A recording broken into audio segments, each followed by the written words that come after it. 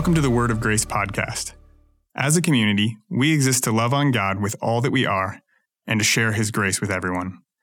If you want to connect with us more, head to social media or wordofgracechurch.com. Here's today's episode. Good morning, church. It is great to be back with you. It's been a wonderful summer, a fruitful summer. We've had over 70 people on 4 different missions trips in 2 countries and 2 cities in the United States. It's been rich, it's been fruitful, and it's been exhausting too, wonderfully exhausting, and it's just good to be back with the family again.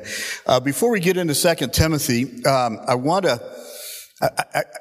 this quote, I came across this quote not long ago, and it's really, I just think it's good. It's really been speaking to me, and we've been talking about the farmer and the athlete, and what was the third one, Ryan?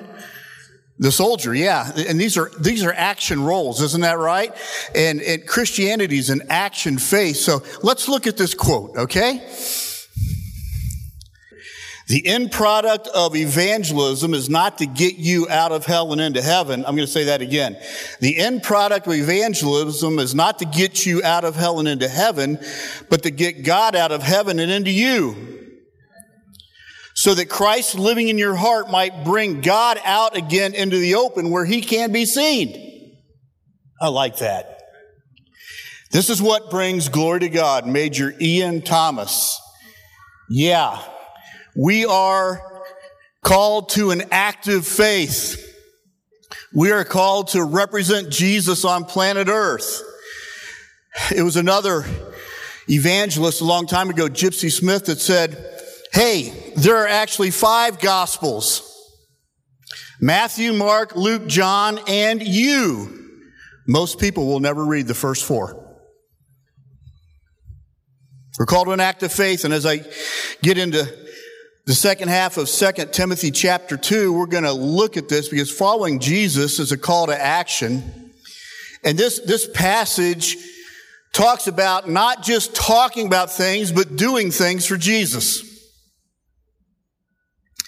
I don't know that I've ever spoken from this passage of Scripture before. And it has challenged me because I thought I knew where it was going when I read it the first couple of times, but as I dug into it, I realized I was a little bit off track in my understanding of it, and I've adjusted. I had to change some illustrations, Pastor Welly, that didn't fit because I was kind of headed in the wrong direction. But let's get into 2 Timothy 2:14 through 26. It's important stuff. Here we go. Keep reminding God's people of these things, Paul says to Timothy. Let's stop right there. What things? Keep reminding God's people of these things. Paul is saying, Pastor Timothy, remember Jesus Christ raised from the dead. He just talked about that. Pastor Timothy, remember that it's all about the gospel as you carry out your ministry. Pastor Timothy, remember, bottom line, it's all about people's eternity. Let's stay focused on that. Pastor Timothy, this must remain your core message. As he would say to the Corinthian church in 1 Corinthians 15, of first importance, the most important thing, of first importance I passed on to you, Jesus Christ buried, Jesus Christ resurrected, Jesus Christ raised from the dead. First importance. So in all your work as a pastor, Timothy, and all your discharging of your duties, please keep the main thing the main thing. Please keep your focus, and please keep your people focused. Why? Well, let's look at verse 14 again. Keep reminding God's people these things. Warn them before God against quarreling about words. It's of no value. It only ruins those who listen. Do your best to present yourself to God as one approved, a worker who does not need to be ashamed and who correctly handles the word of truth. Avoid godless chatter, because those indulge in it will become more and more ungodly. Their teaching will spread like gangrene. Among them are Hymenaeus and Philetus, who have departed from the truth. They say the resurrection has already taken place, and they destroy the faith of some. Nevertheless, God's solid foundation stands firm. I think we sang about that today. Sealed with this inscription, the Lord knows those who are his, and everyone who confesses the name of the Lord must turn away from wickedness. In a large house, in a great house, there are articles not only of gold and silver, but also of wood and clay. Some are for special purposes and some for common use. Those who cleanse themselves from the latter will be instruments for special purposes, made holy, useful to the master, and prepared to do any good work. Flee the evil desires of youth and pursue righteousness, faith, love, and peace, along with all of those who call on the Lord out of a pure heart. Don't have anything to do with foolish and stupid arguments, because you know they produce quarrels. And the Lord's servant must not be quarrelsome, but must be kind to everyone, able to teach, not resentful. Opponents must be gently instructed in the hope that God will grant them repentance, leading them to a knowledge of the truth. And then they will come to their senses and escape from the trap of the devil, who has taken them captive to do his will. His will. A lot of do's and don'ts there. A lot of rapid fire directives from the Apostle Paul. But the heart of this passage, we could call it the big why of all of these imperatives and instructions. It's the great house that Paul's talking about. He says, in a great house. And I thought initially the big house or the house was speaking of us as followers of Jesus, because we are the temple of the Holy Spirit, isn't right? The house of God. But he's talking about the church. The big house, the great house, is the church. And the church is great because of who it belongs to. It's God's house and not ours. And the church is great because of who the architect is. Jesus said, I will build my church, and the gates of hell will not prevail against it. And the great house is great because it was built with a great cost. The life of God's Son on a cross for our sin and salvation. And the great house is great because of its importance. The great house, the church, is at the very center of God's plan to reach the whole world with the gospel of Jesus Christ. It has a calling. It has a commission to fulfill. Its business is the most important business on earth. The business of the great house, the business of the church, is the most important business on planet Earth. The great house is the church, and Paul says we're the vessels, we're the articles. We are, if you will, the serving bowls and the serving utensils in this great house. And he says some are common and some are special, and some are clean and some are dirty. Some are useful and some not so useful to the master yet. But look at verse 21. Just listen to this. Paul says, as vessels, he says, but those who cleanse themselves. Those who cleanse themselves from the latter will be instruments for special purposes. And I got to looking at that, and I thought, yeah, in the house of God, some are like gold and silver, and some are like wood and clay, and some are for special purposes, and some are for common purposes. What Paul is saying here is that any of the vessels, as they cleanse themselves, we all have potential to be the gold and the silver and not the wood and clay. We're actually all called to be the gold and silver and not the wood and clay. We're all called to be special and useful. I was thinking about this when I was sitting here during worship. One of the things that differentiates silver and gold from wood and clay is that silver and gold are reflective, wood and clay aren't. Silver and gold are reflective, just as we are to reflect God's glory. Paul would say we are taken from glory to glory by the Spirit. We're to grow in our ability to shine for God. It's not our glory, it's His, but it's a reflective glory. It's like the sun and the moon. The moon has no glory of itself, but it reflects the glory of the sun in the same way as human beings, as followers of Jesus. We have no glory of our own, but we have a reflective glory in the world. That's what the Major Ian Thomas was talking about in that quote. Reflective glory. As the songwriters wrote, like the sun rising, Lord, you've been faithful to me. And just like the moon, I want to reflect your glory. Gold and silver, special and useful, a call on all of our lives. None of us are relegated to be wood and clay. Wood and clay reflect nothing. We are all to be sanctified or set apart in God's plan. We are all to be useful. We are all to be available. This is the essence of the play on words in the little tiny book of, I don't know, you say Philemon, I say Philemon, I don't know. The tiny book of Philemon. Paul is writing to a friend who had owned a slave named Onesimus. Onesimus had escaped and run away, and he finds Paul, and he probably hunted Paul down because he probably heard Paul teach in Philemon's house. So he finds Paul, and as he connects with Paul, Paul leads him to Christ. He becomes a brother in Christ, and Paul writes a letter back to his master Philemon, who he had escaped from, on behalf of Onesimus. And he says in this letter, because Onesimus is now a vessel in the house of God, he says, he was once useless to you and I, but now he is Onesimus. Literally, his name means useful. Once he was useless to you, but now he is useful to you and I. He is valuable. He is useful because of the gospel. He has been sanctified and set apart. Because of the gospel, he's being made useful. Because of the gospel, he is now available, and he is called to be a vessel of honor in the great house of God, just like you and I. Once we were useless, but now we are Onesimus and useful to God.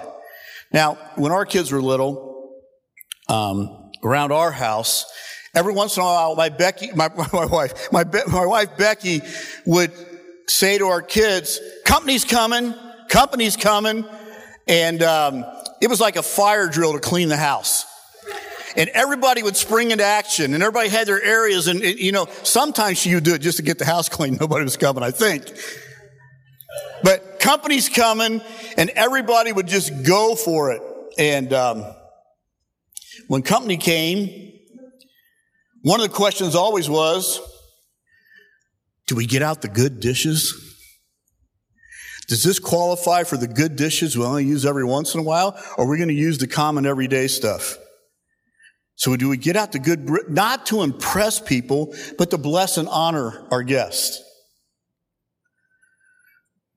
Brothers and sisters, you and I are called to be God's good dishes.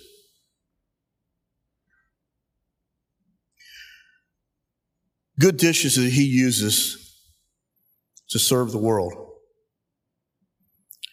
By design, none of us are called to be everyday wood and clay stuff.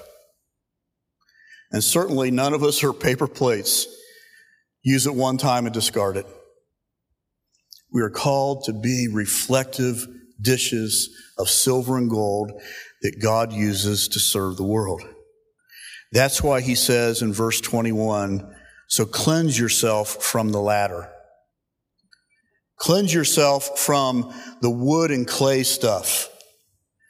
Cleanse yourself from that stuff, because underneath that wood and clay, there is silver and gold that needs to shine for Him. Cleanse yourself from the wood and clay so that you can reflect His glory as He uses you to serve the world and reach the lost. This isn't cleansing for salvation. That's God's work. This is cleansing ourselves from the ordinary. This is rising above what our human nature and what we would typically do or what people do in general. This is rising above typical earthly values and lifestyle. Folks, we are God's house, and we are His vessels and instruments to serve the world.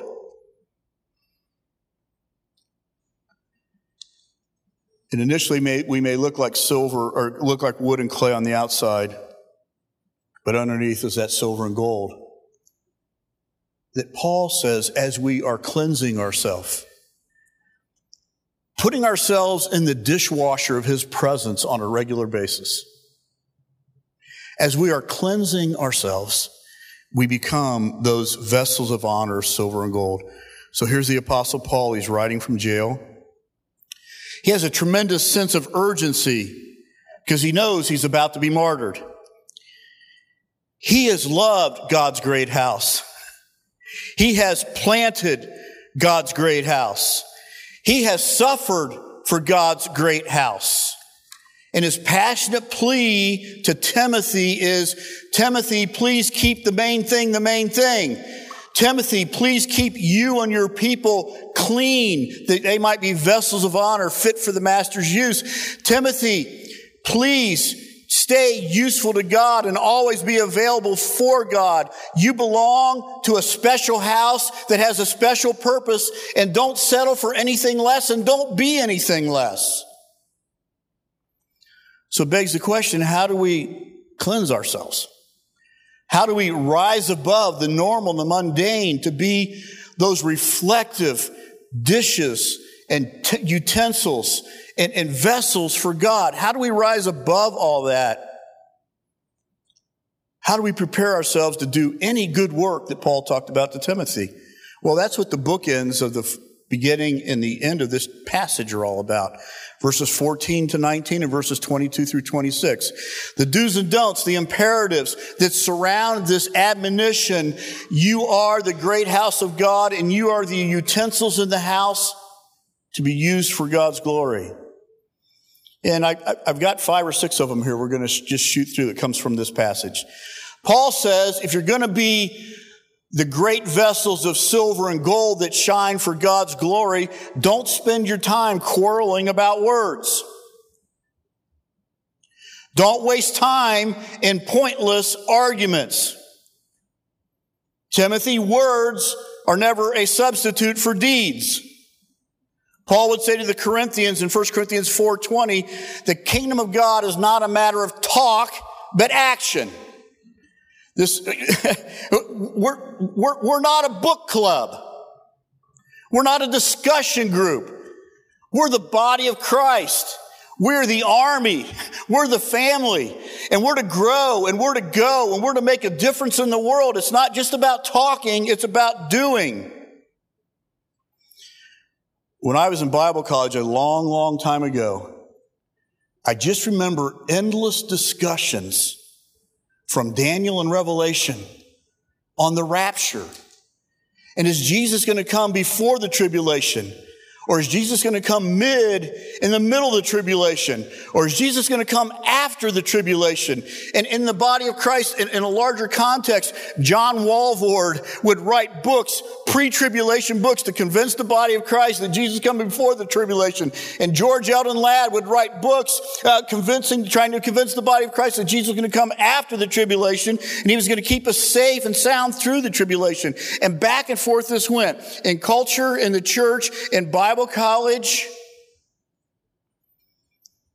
hours and hours and hours. You'd think ministry training was all about preparing to talk instead of preparing to do. I want to say it again. The church is not a debate club. Opinions don't change lives.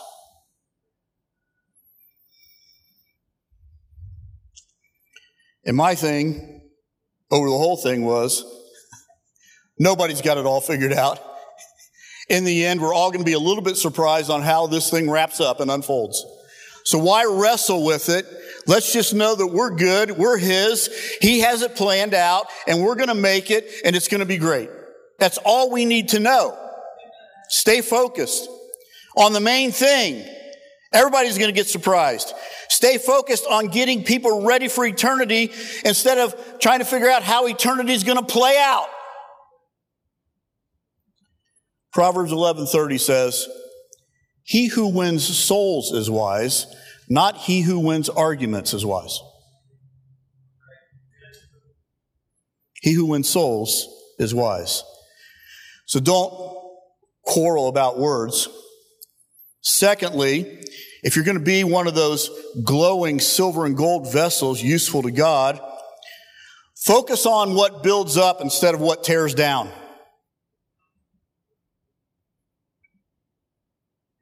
I love this in John 6:68. When Jesus has his disciples with him and the crowds are starting to leave him and people are walking away at this point in his ministry, and he basically says to the guys, "Are you going to go too?" And I love what they said. "Jesus, where are we going to go? Only you have the words that lead to life." Words that lead to life. Words that build up and don't tear down. Words that encourage and don't discourage. Only you, Jesus, have the words that lead to life. Sitting right there this morning, sitting there saying, "God, give me words that lead to life today. Give me words that lead to life today." Ephesians 4:29. "Do not let any unwholesome talk come out of your mouths, but only what is helpful for building others up according to their needs, that it may benefit those who listen. Speak only that which edifies. Speak only that which builds up." And without sounding crass, I just at this stage of life, I just want to say, if it doesn't build up, shut up. Because you're not doing any good for the hearers. And Paul would go on to say, these people that wrangle about with words and arguments and all that kind of stuff, the new believers and the young ones among you, they get discouraged, and some of them walk away from the faith because of your discussions and your debates. So he's saying, be careful. Speak only that which builds up. Folks, this is a big deal. People who only want to debate and deconstruct can lead to the ruin of others, Paul is telling us. The Greek word is catastrophe, from which we get catastrophe. That's a big deal. Literally, it's used to describe the demolition of a house. And we are God's great house.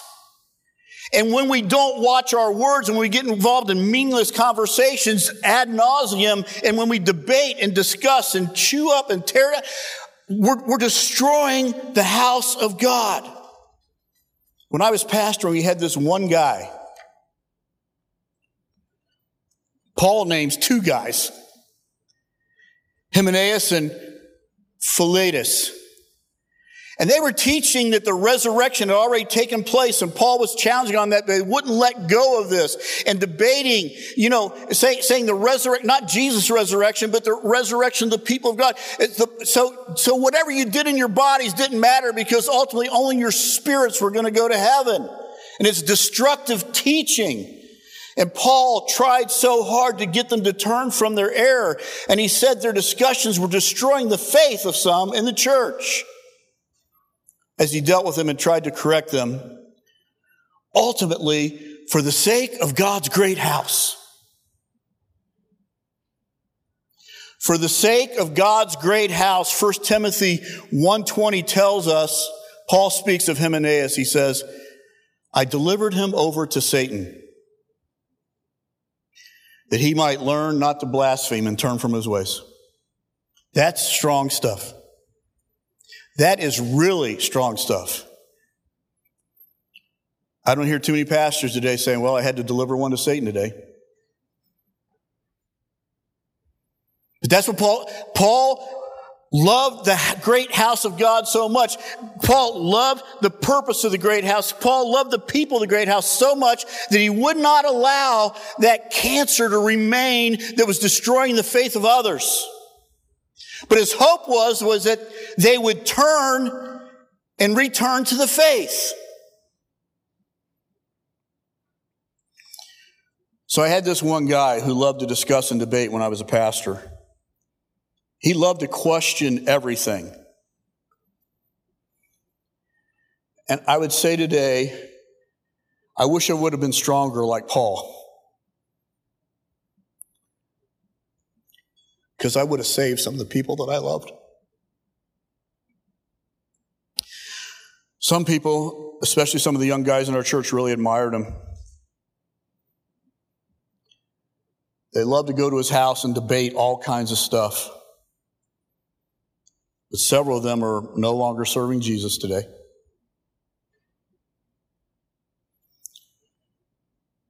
He was part of one of our small groups, and over time, most of the people in that small group left the church.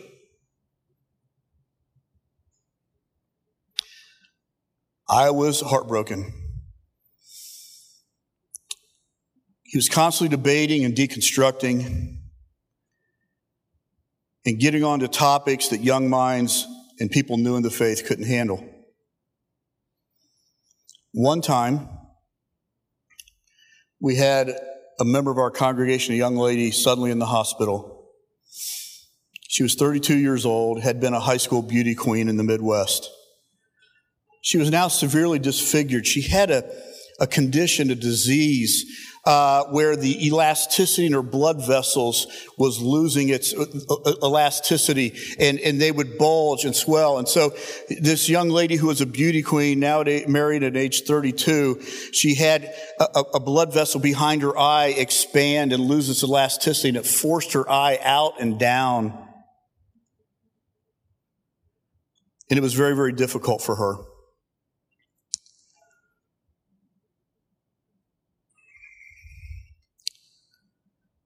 A blood vessel in her stomach ruptured. And Easter week of that year, she ended up in intensive care. And many people gathered at the hospital to pray for her. And I remember being in a small room with a couple of the family members and some of our leaders and quite a few people from their church, and we're just asking God to touch her and asking God to heal her. And this guy was a part of that prayer time. The family members anxious and hopeful, praying. And then he speaks up and says, "Are we even sure that God wants to heal her?"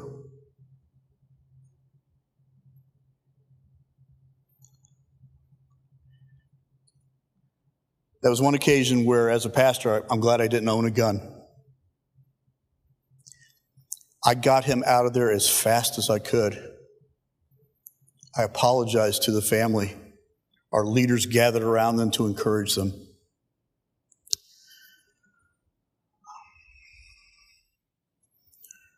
What a time to debate. What a time to raise the question. We buried that young lady on the Saturday between Good Friday and Easter. It was a very unusual Easter season as a church. Good Friday, Saturday funeral, Sunday celebration of the resurrection. It wasn't easy, but that year as we kept the main thing, that year as we focused on the gospel, the death, burial, and resurrection of Jesus Christ, God's hope and comfort was more real that Easter than I can ever remember. God's hope and comfort flooded through our church and flooded through that family. And the Easter story, the main thing, was exactly what our church needed in that moment. Paul says to young Timothy, focus on things that build up and don't tear down, and keep the main thing the main thing.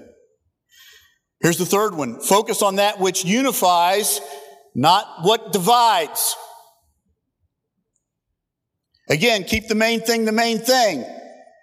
So many topics that people get passionate about are so peripheral to the faith, nothing central and essential about them, that people get their knickers in a knot over boundary issues and boundary doctrines and things that aren't going to change anybody's life. You know what I'm talking about?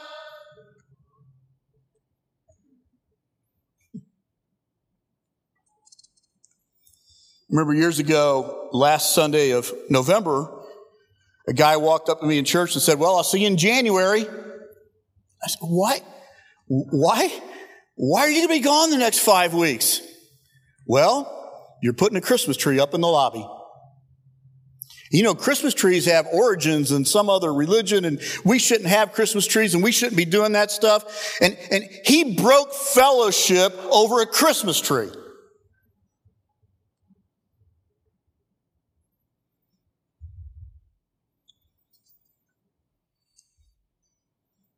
I think that's why verse 23, Paul calls them foolish and stupid arguments that lead to quarrels.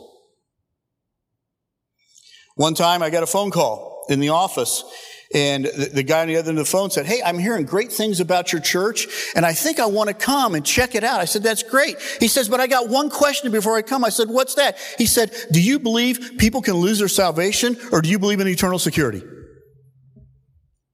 And I said, well, sir, if that's the litmus test for coming to our church, this is probably not the place for you. I mean, the church has been debating this for 500 years, and we're not going to solve it in our local fellowship.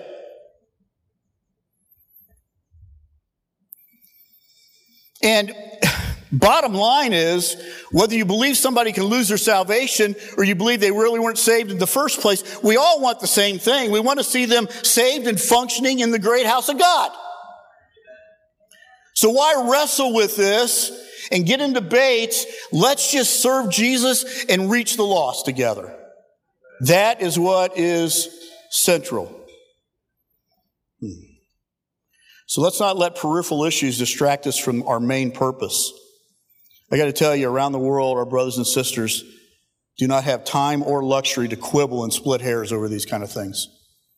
We just had a team of 15 high schoolers in Thailand on the Burmese border, where the civil war in Burma, the refugees and our brothers and sisters in Christ, and the pastors that are being persecuted and killed, and they're getting across the border, and they're FaceTiming every day. This lady she's brilliant. She's FaceTiming every day and all day long. She's FaceTiming with followers of Jesus that are in hiding and scared and need her comfort. They're traumatized. You think you're worried about Christmas trees? Our brothers and sisters in Nigeria, the persecution that's going on in that country, North Korea, China, I could go on and on. Do you think they're worried about once saved, always saved? It's just not central. It's not the part that matters. It's not of first importance.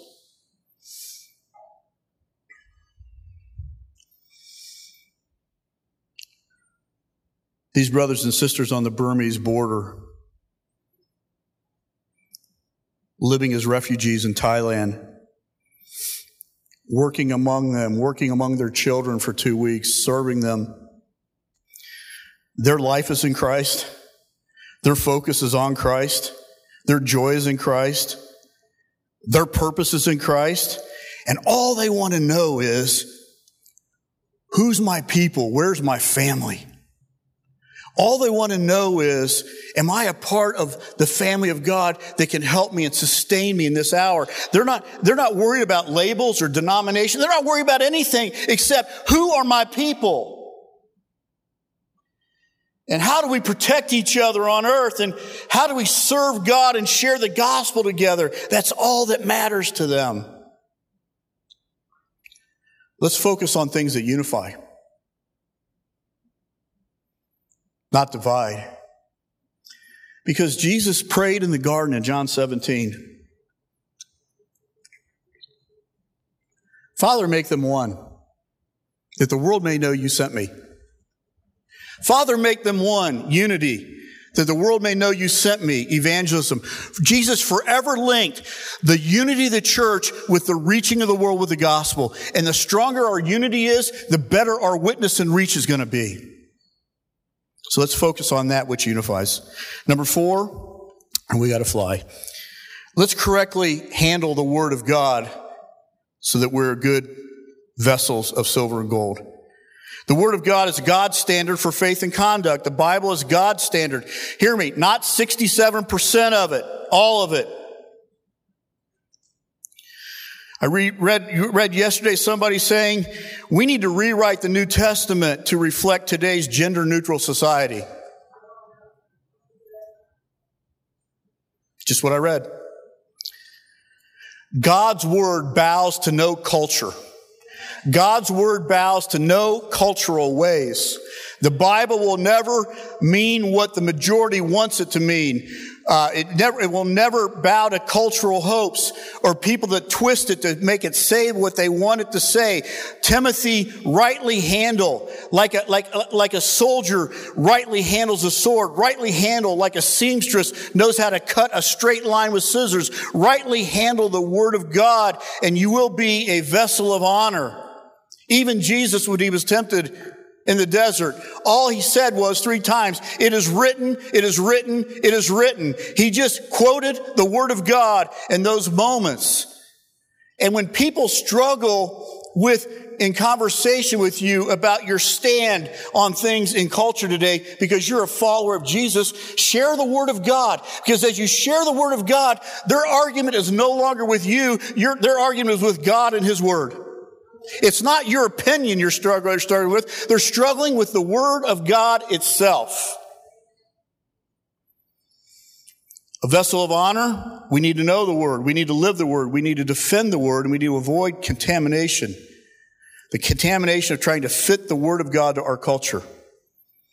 God's Word bows to no culture. Number 5, to be a vessel, gold and silver, a vessel of honor, useful. Paul says to Timothy, stay clean. Know what to flee from and know what to pursue. He says, flee youthful lust. Be like Joseph in the Old Testament. He didn't stand around and say, God, I want to see how long I can handle this temptation with Potiphar's wife. No, the Bible says he ran, isn't that? Run, Forrest, get out of here. He ran as fast and far as he could. Flee youthful lust. Also would speak to fleeing youthful desires for fame and glory. Timothy, don't get trapped in that stuff. As a young pastor, somebody challenged me from the life of John the Baptist. When John the Baptist was asked, are you Elijah? Are you one of the prophets? Who are you? He said, I'm a voice crying out in the wilderness. And the pastor said to me, in your ministry, do you want to be a name or a voice? A name or a voice? Stay clean and pursue righteousness, hunger for it.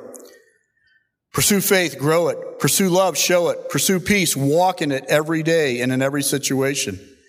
Number 6, to be a vessel of honor, useful. When dealing with people, don't quarrel, Paul says, but here we go, verses 24 through 26. Be kind. Be able to teach people and help them understand the Word. Be able to explain, be able to gently instruct those who are in error and those who are opposing the gospel. That's part of our role as salt and light. And Paul says if we help people in this way, hopefully it will lead to repentance. And he says to Timothy, hopefully they will come to their senses. I love that phrase. You remember the day you came to your senses and said, I don't have to live this way anymore? The only other time I find it in the Word of God coming to your senses is in the story of prodigal son. He's living in a pig pen. And the Bible says, and when he came to his senses, he said, my father's hired hands have it better than me. I'm going to go back to my father's house. Paul says to Timothy, as you are kind and you instruct and you help them through error, if you help people in this way, it'll lead them to repentance. And maybe they will come to their senses and escape the trap of the devil. So let's sum this all up. In the house of God, to move from being a vessel of clay or wood that has no reflective glory to a vessel of silver and gold that does. To move from not being very useful or useless to God to moving to being useful for God. Keep the main thing, and don't get stuck in worthless debates. Keep yourself clean. Spend a lot of time in the dishwasher of God's presence. How shall a young man keep his way pure? By keeping it according to his word. Lord, Thy word I have hid in my heart, that I might not sin against you. Keep yourself clean and keep yourself useful, engaging the lost with kindness and Bible clarity and prayer and concern, hoping that God will lead them to repentance. Friends, Christianity is not a philosophy to be debated. It's an adventure of faith to be lived. Following Jesus is not just to get us out of hell and into heaven. Following Jesus is to get God out of heaven and into us, to bring God out into the open where he can be seen by all. This is what it means to be a vessel of honor in the house, the great house of God. In the words of the poet, this may be a road less traveled, but it makes all the difference. This may be a road less traveled in the body of Christ today, but it makes all the difference being useful, available for God. So Paul's final words to Timothy was simply this: keep reminding the people of these things. Keep reminding the people of these things, what's central and most important, and guide them into acting on the important things and not just talking about them. And the great house of God will shine brightly in Geauga County. Amen. In Greater Cleveland. Amen. Amen. Let's bow our heads before the Lord together.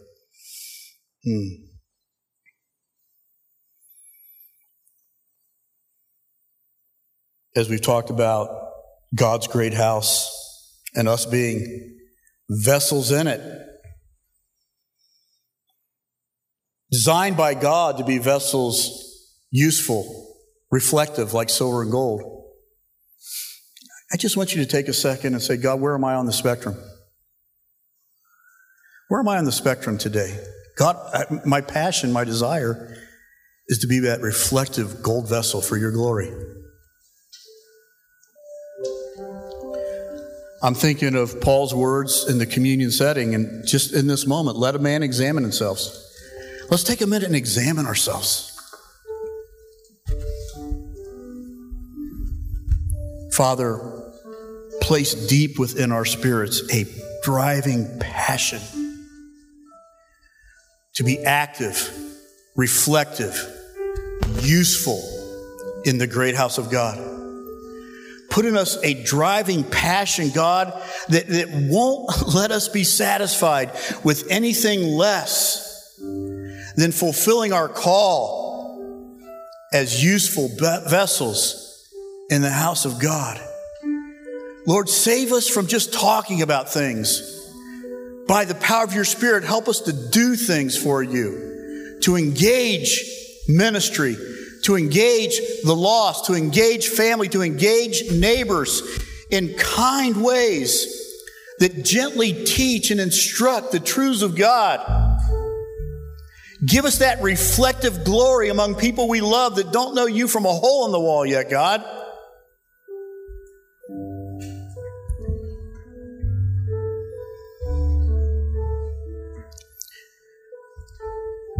Right where you are, I just invite you to join me by simply saying, Lord, I choose to be a vessel of honor, useful and available. Just make that your prayer right now. If that's your prayer, Lord, I choose to be a vessel of honor, useful and available. Take a minute and talk to Jesus.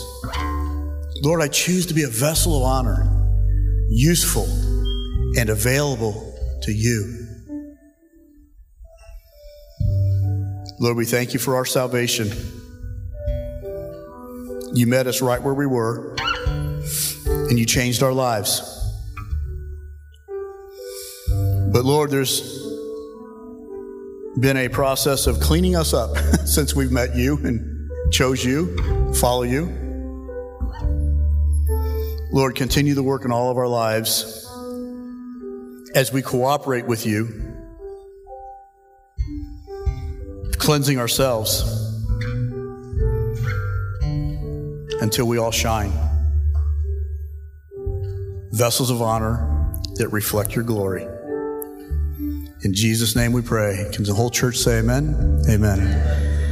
As the worship team just plays softly for a couple more minutes, I just invite you to stand to your feet. And no doubt in my mind, in this congregation today, there are people needing prayer.